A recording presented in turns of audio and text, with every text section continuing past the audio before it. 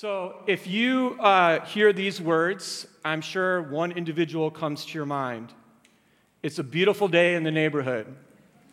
Would you be my neighbor? A lot of us growing up in the 70s and 80s and 90s were shaped by Mr. Rogers in the morning. We learned to see a man who lived out his faith by his actions, by seeking to love his neighbors above himself. Fred's definition of a neighbor was whoever he was with at that moment.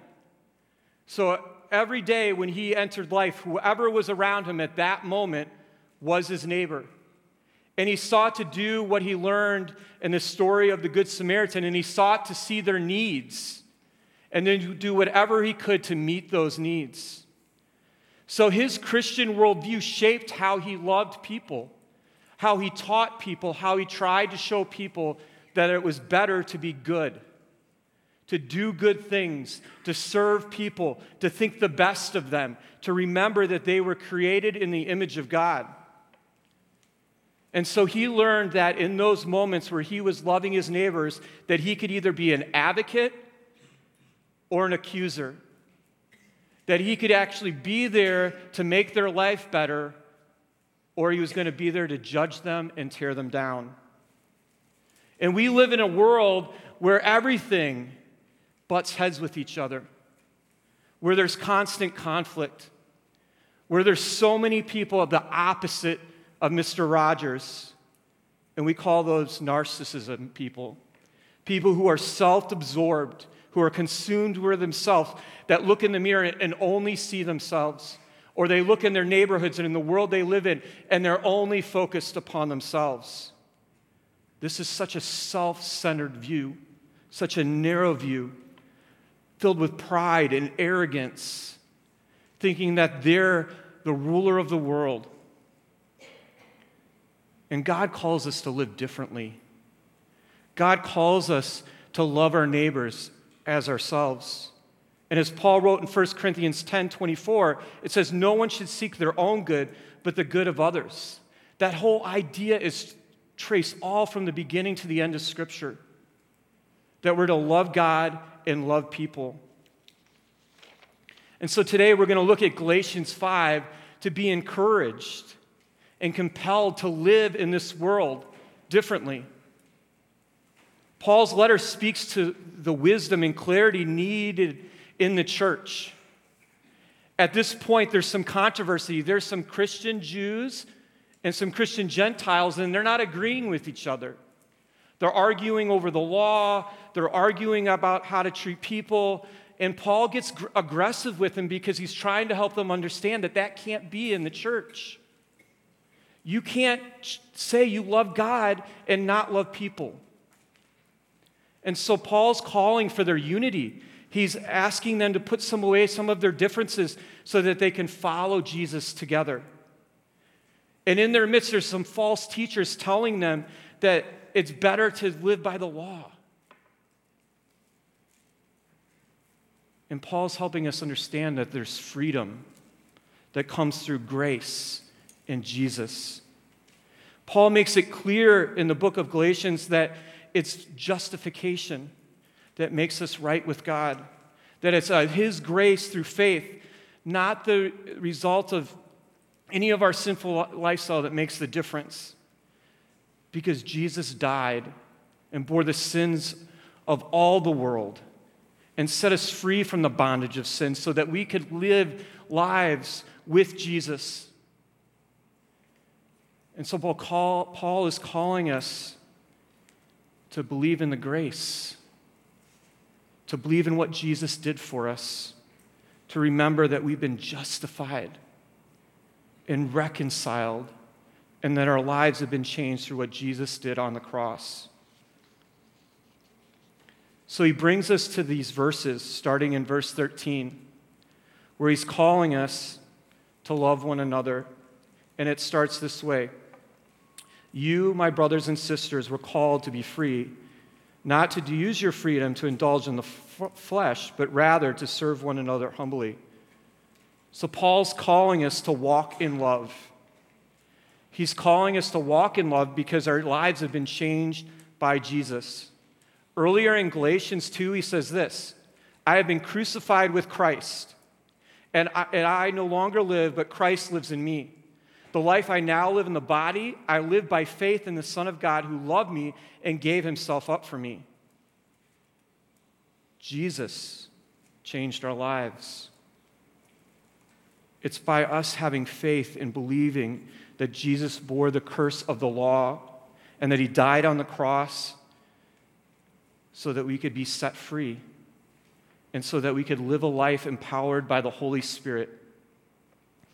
Paul's quick to remind us that our freedom is not to indulge in our flesh and the things of this world, but he's calling us to rather love God and love the people around us, to humbly serve them. And if we think back to the Gospels, we get Jesus' picture is so profound with that when it comes to service. The fact that Jesus put on a towel and he knelt down and he washed his disciples' feet. That he showed them the ultimate source of humility and love by doing something that they least expected. No one in that room expected Jesus to get down and wash their dirty feet that were filled with all the crud of the day. And Jesus challenged his disciples at the end to go and do likewise. To continue to love and serve the people around you. To look for the moment that you have to love your neighbors above yourself. And so Paul's reminding us again to love and serve those around us. That's a part of obedience. It's not if we feel like it, or if we want to, or we get around to it. John 13:34 says this, a new command I give you, love one another as I have loved you, so you must love one another. Jesus is not, and Paul are not giving us these opportunities to do if we want to do them. It's part of our obedience. And so again, this idea gets traced all through Scripture to give us a better understanding of what God is asking for us. He's asking us, it's not about the rules. It's about loving him and loving people. And so he starts that in Deuteronomy 6:4. And it says this, love the Lord your God with all your heart and with all your soul and with all your strength. These commandments that I give you today are to be on your hearts. So in the Shema, God is setting up this idea that you're going to love me first. That out of this loving relationship, because I love you, you're going to love me back. And out of that relationship, then you're going to live what it says in Leviticus 19:18, which says, love your neighbor as yourself. So again, God's calling us to love him and then love the people around him. And then Jesus, in all of his authority and weight, puts it all together in Matthew 22 when he says this, teacher, which is the greatest commandment in the law? Jesus replied, love the Lord your God with all your heart, with all your soul, and with all your mind. This is the first and greatest commandment. And the second like it, love your neighbor as yourself. All the law and prophets hang on these two commandments. So Jesus, right, brings so much weight to those two verses, calling us to love his Father with everything. And then out of that love that we've received from him, that we flow it out into our everyday life. All of Scripture reminds us that God is love. His story reminds us that he is love. His gospel reminds us that he is love.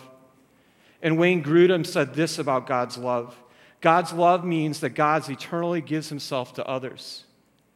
So in God's love, he's continually giving of himself to us. He's continually pouring that love upon us in our everyday life. And then 1 John 4:19 says this, we love because he first loved us. So we love God back. We love God back. We follow the great commandment in our life. And then because of that love, we decide to love well by loving our neighbors and our enemies, as Jesus says. Jesus seeks in the Gospels to shock the selfishness and worldliness out of us in our life. He wants us to really create a heart in him for the people around us, for those that we go to church with, those that we live in our neighborhood with, strangers that we meet. God wants us to get out of the way and be his vessels, to love our neighbor as ourselves, to love and serve. And Jesus gave us that picture with the story of the Good Samaritan. Right? All the religious people walked by. They didn't see their neighbor. And then the Samaritan stops and takes care of the man and takes him to an inn and takes more care of him and then leaves money for him to be continued to be taken care of as it moves forward.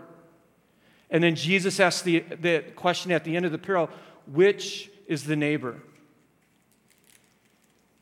He's the one that stopped and saw the need and loved the person. Paul continues in his writings from the beginning of Romans to the end to remind us to be devoted to love, urging us to love. He brings it up over and over and over again with so much weight because he knows that that's what life is about. It's about loving God and loving people. And earlier in Romans, he says this in Romans 13, "Owe no one anything except to love one another. For he who loves another has fulfilled the law. For the commandments, you shall not commit adultery, you shall not murder, you shall not steal, you shall not bear false witness, you shall not covet, and there is any other commandment, all summed up in saying, namely, you love your neighbor as yourself. Love does no harm to a neighbor, therefore love is the fulfillment of the law." So Paul's reminding us in Galatians 5:14 that we are to love our neighbor as ourselves. He's reminding us again in Romans 13 to love our neighbor as ourselves. That the law of Moses and the Torah, that all of that was summed up with one simple thing: love. We fulfill every demand of the Mosaic law by loving others. It's the only legitimate debt that Christians can never repay. It's an ongoing obligation to love and love and love more. It's important for us to understand that we need to love people genuinely and authentically in our everyday lives. We need to stop arguing and fighting and bickering over simple things in the church and outside the church. We need to seek unity, as Paul's saying in Galatians 5. And we need to love people by compassion and service. We need to love people by speaking truth into their life. Sometimes when we're in community groups, we need to speak truth into one another's lives. We need to say hard things to show them that we truly love them. And Paul's reminding us in Galatians that that's possible. That even in the conflict, we can love and serve one another. That we need to pursue the unity. We need to continue to love our neighbor as ourselves. And he uses the word, the definition of the word in this passage is agape love. It's not emotions-based, it's the act of the will. It's us being self-sacrificed and deliberate in our actions to love our neighbors as ourselves. We're to love people like God has loved us. And as Paul says, we need to be devoted to it. We need to urge ourselves to get up and do something to communicate the love. Paul is letting us know that we're hitting the mark that God's asking us when we love one another. And we do that in the church and outside the church.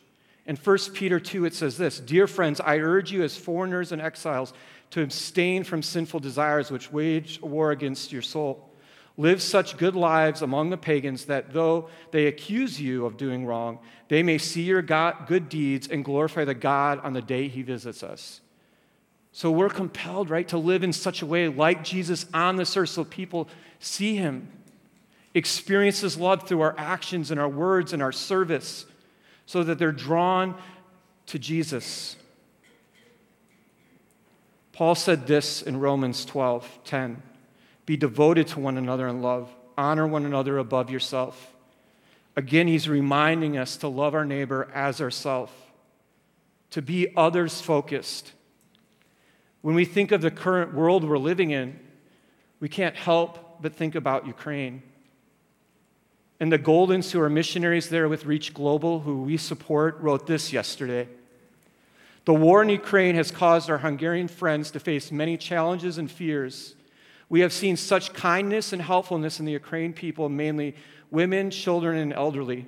So many great outpourings of care and love in these initial days of war, setting up shelters in churches, stadiums, and places with cots and air mattresses, then helping find homes for those who want to stay closer to their homeland. The churches have been the main place of care and compassion as they have worked together, mobilizing the vast needs of those who flee with very little.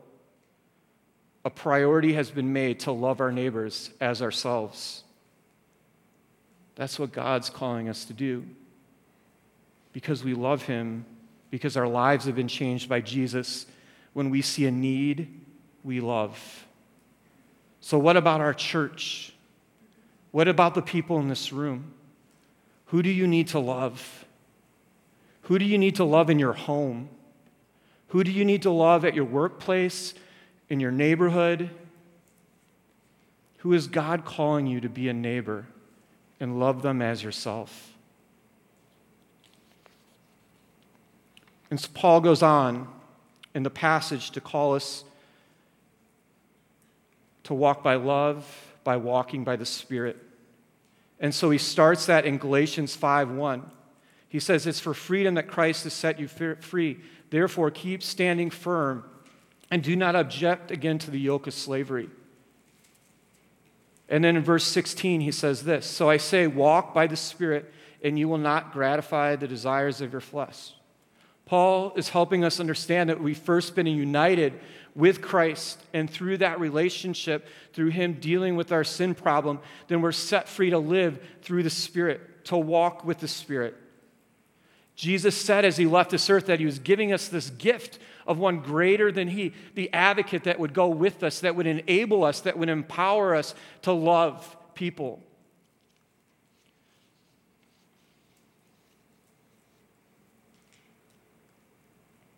John Piper said this about this relationship. The Spirit is not a leader like the pace car in Daytona 500. He is a leader like a locomotive on a train. We do not follow in our own strength. We are led by His power. So walk by the Spirit means that we're hooked up to the divine source of power and go wherever He leads. And so we walk with the Spirit because He enables us to love people. He's the source of the power that uses us to speak the gospel message into people's lives and for their redemption. The Holy Spirit produces in us this desire to love God and love people. And so Paul says, right, we're to live by the Spirit and to walk by the Spirit. That we were once dead in our transgressions, but we were made alive in Christ. And we're God's workmanship created to do good works, which He prepared in advance for us to do. We walk with the Holy Spirit, and He empowers us to love people. And the idea is that the more we walk with the Spirit, the more we love and love and love. And so it starts in the morning. It starts with us getting up and digging into God's Word, seeking Him in the morning, seeking His guidance and direction in our lives, listening to Him speak to us through His Word, listening to the spearing on of the Spirit in our lives to love and obey Him through the day. But as he says, there's this battle that happens inside of us. In verse 17, he says, for the flesh desires what's contrary to the Spirit, and the Spirit what is contrary to the flesh.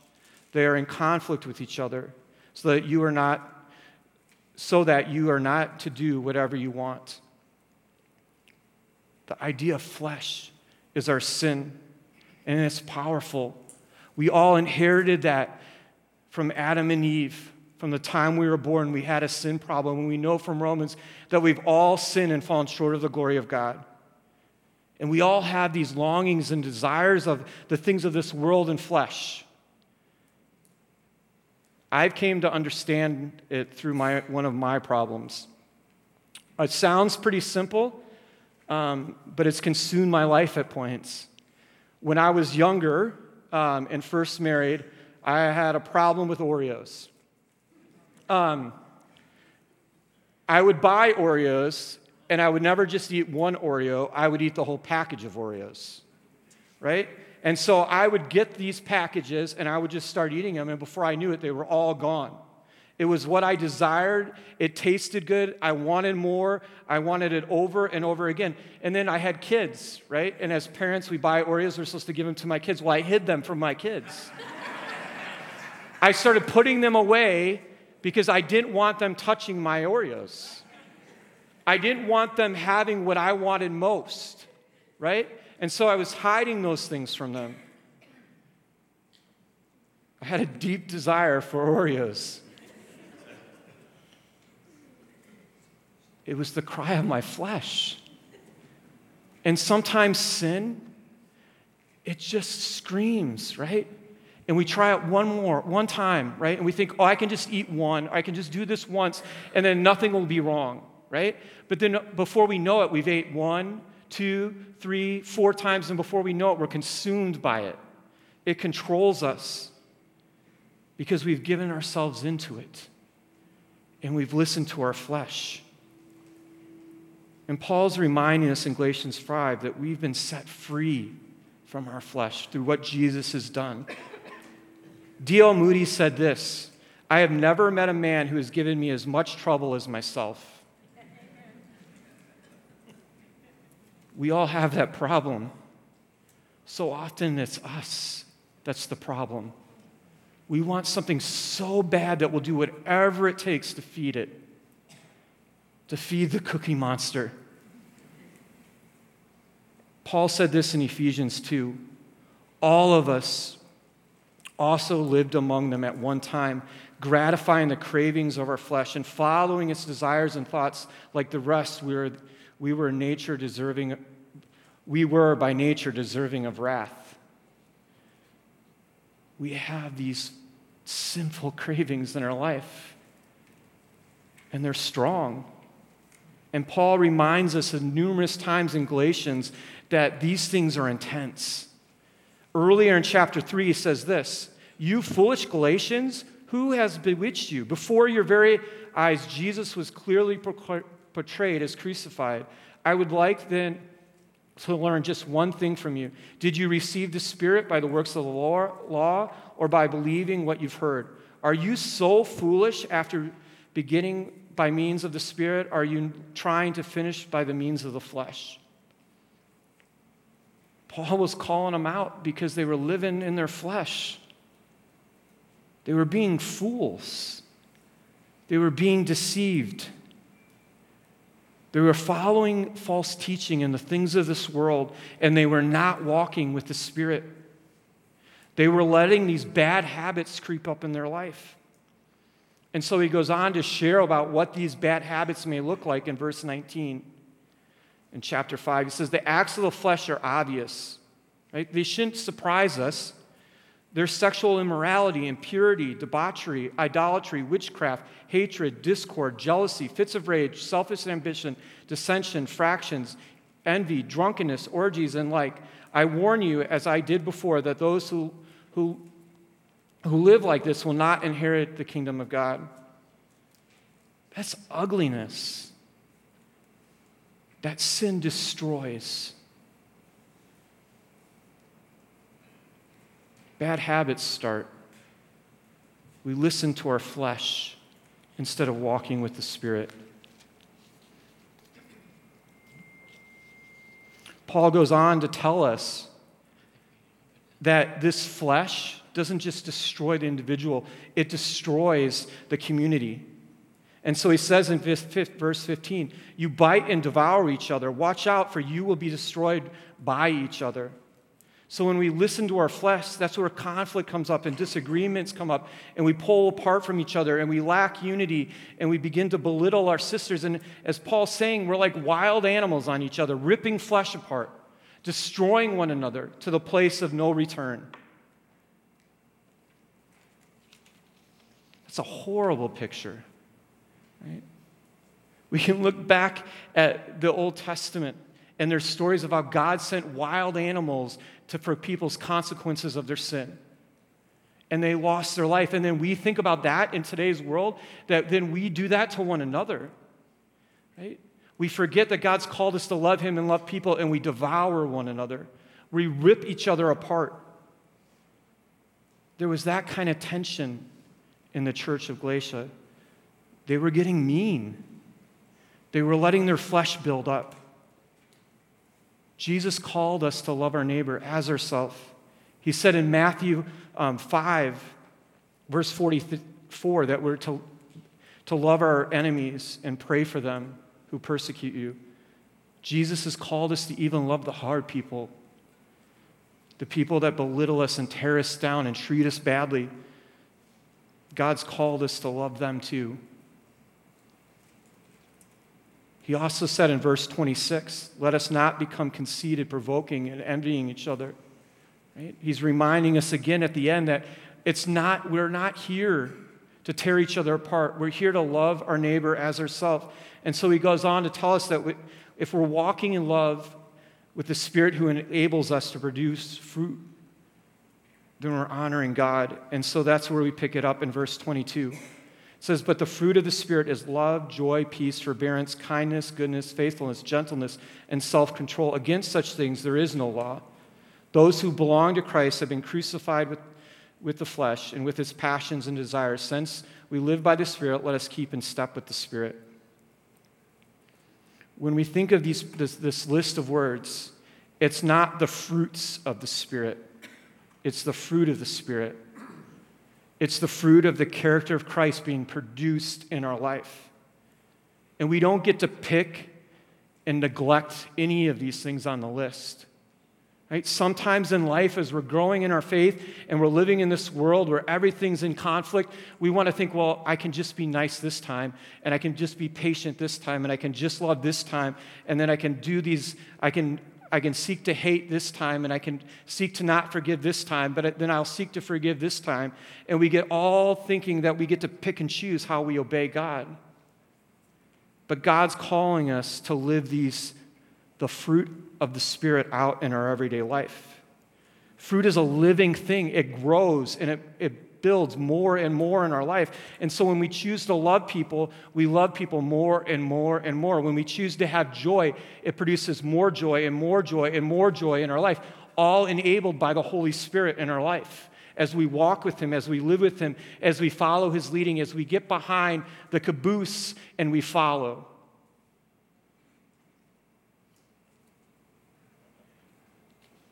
We produce this fruit so that we glorify God and we make his name known in the world we live in.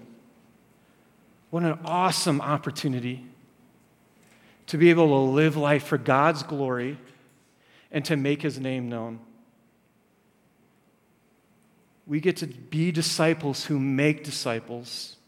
We get to show people how to love people and follow Jesus. We get to explain to them the gospel message. We get to be kind. We get to live by peace. We get to build joy. We need to practice forbearance with one another. We get to be faithful. We get to be self-controlled. We get to do all this by being enabled by the Holy Spirit. What an amazing thing.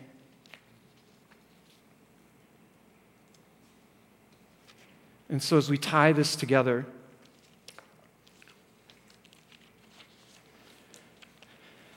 Jesus is reminding us in Matthew 22, right, to love the Lord your God with all your heart, with all your soul, and with all your mind. This is the first and greatest commandment, and the second is like it. Love your neighbor as yourself. So when we love God, we love people well. I think the worst invention ever created on the face of the earth is the snooze button. It destroyed all of culture. It's the worst thing that's ever been made. We wake up some mornings, right, and we hit it, and we're like, 8 more minutes, right?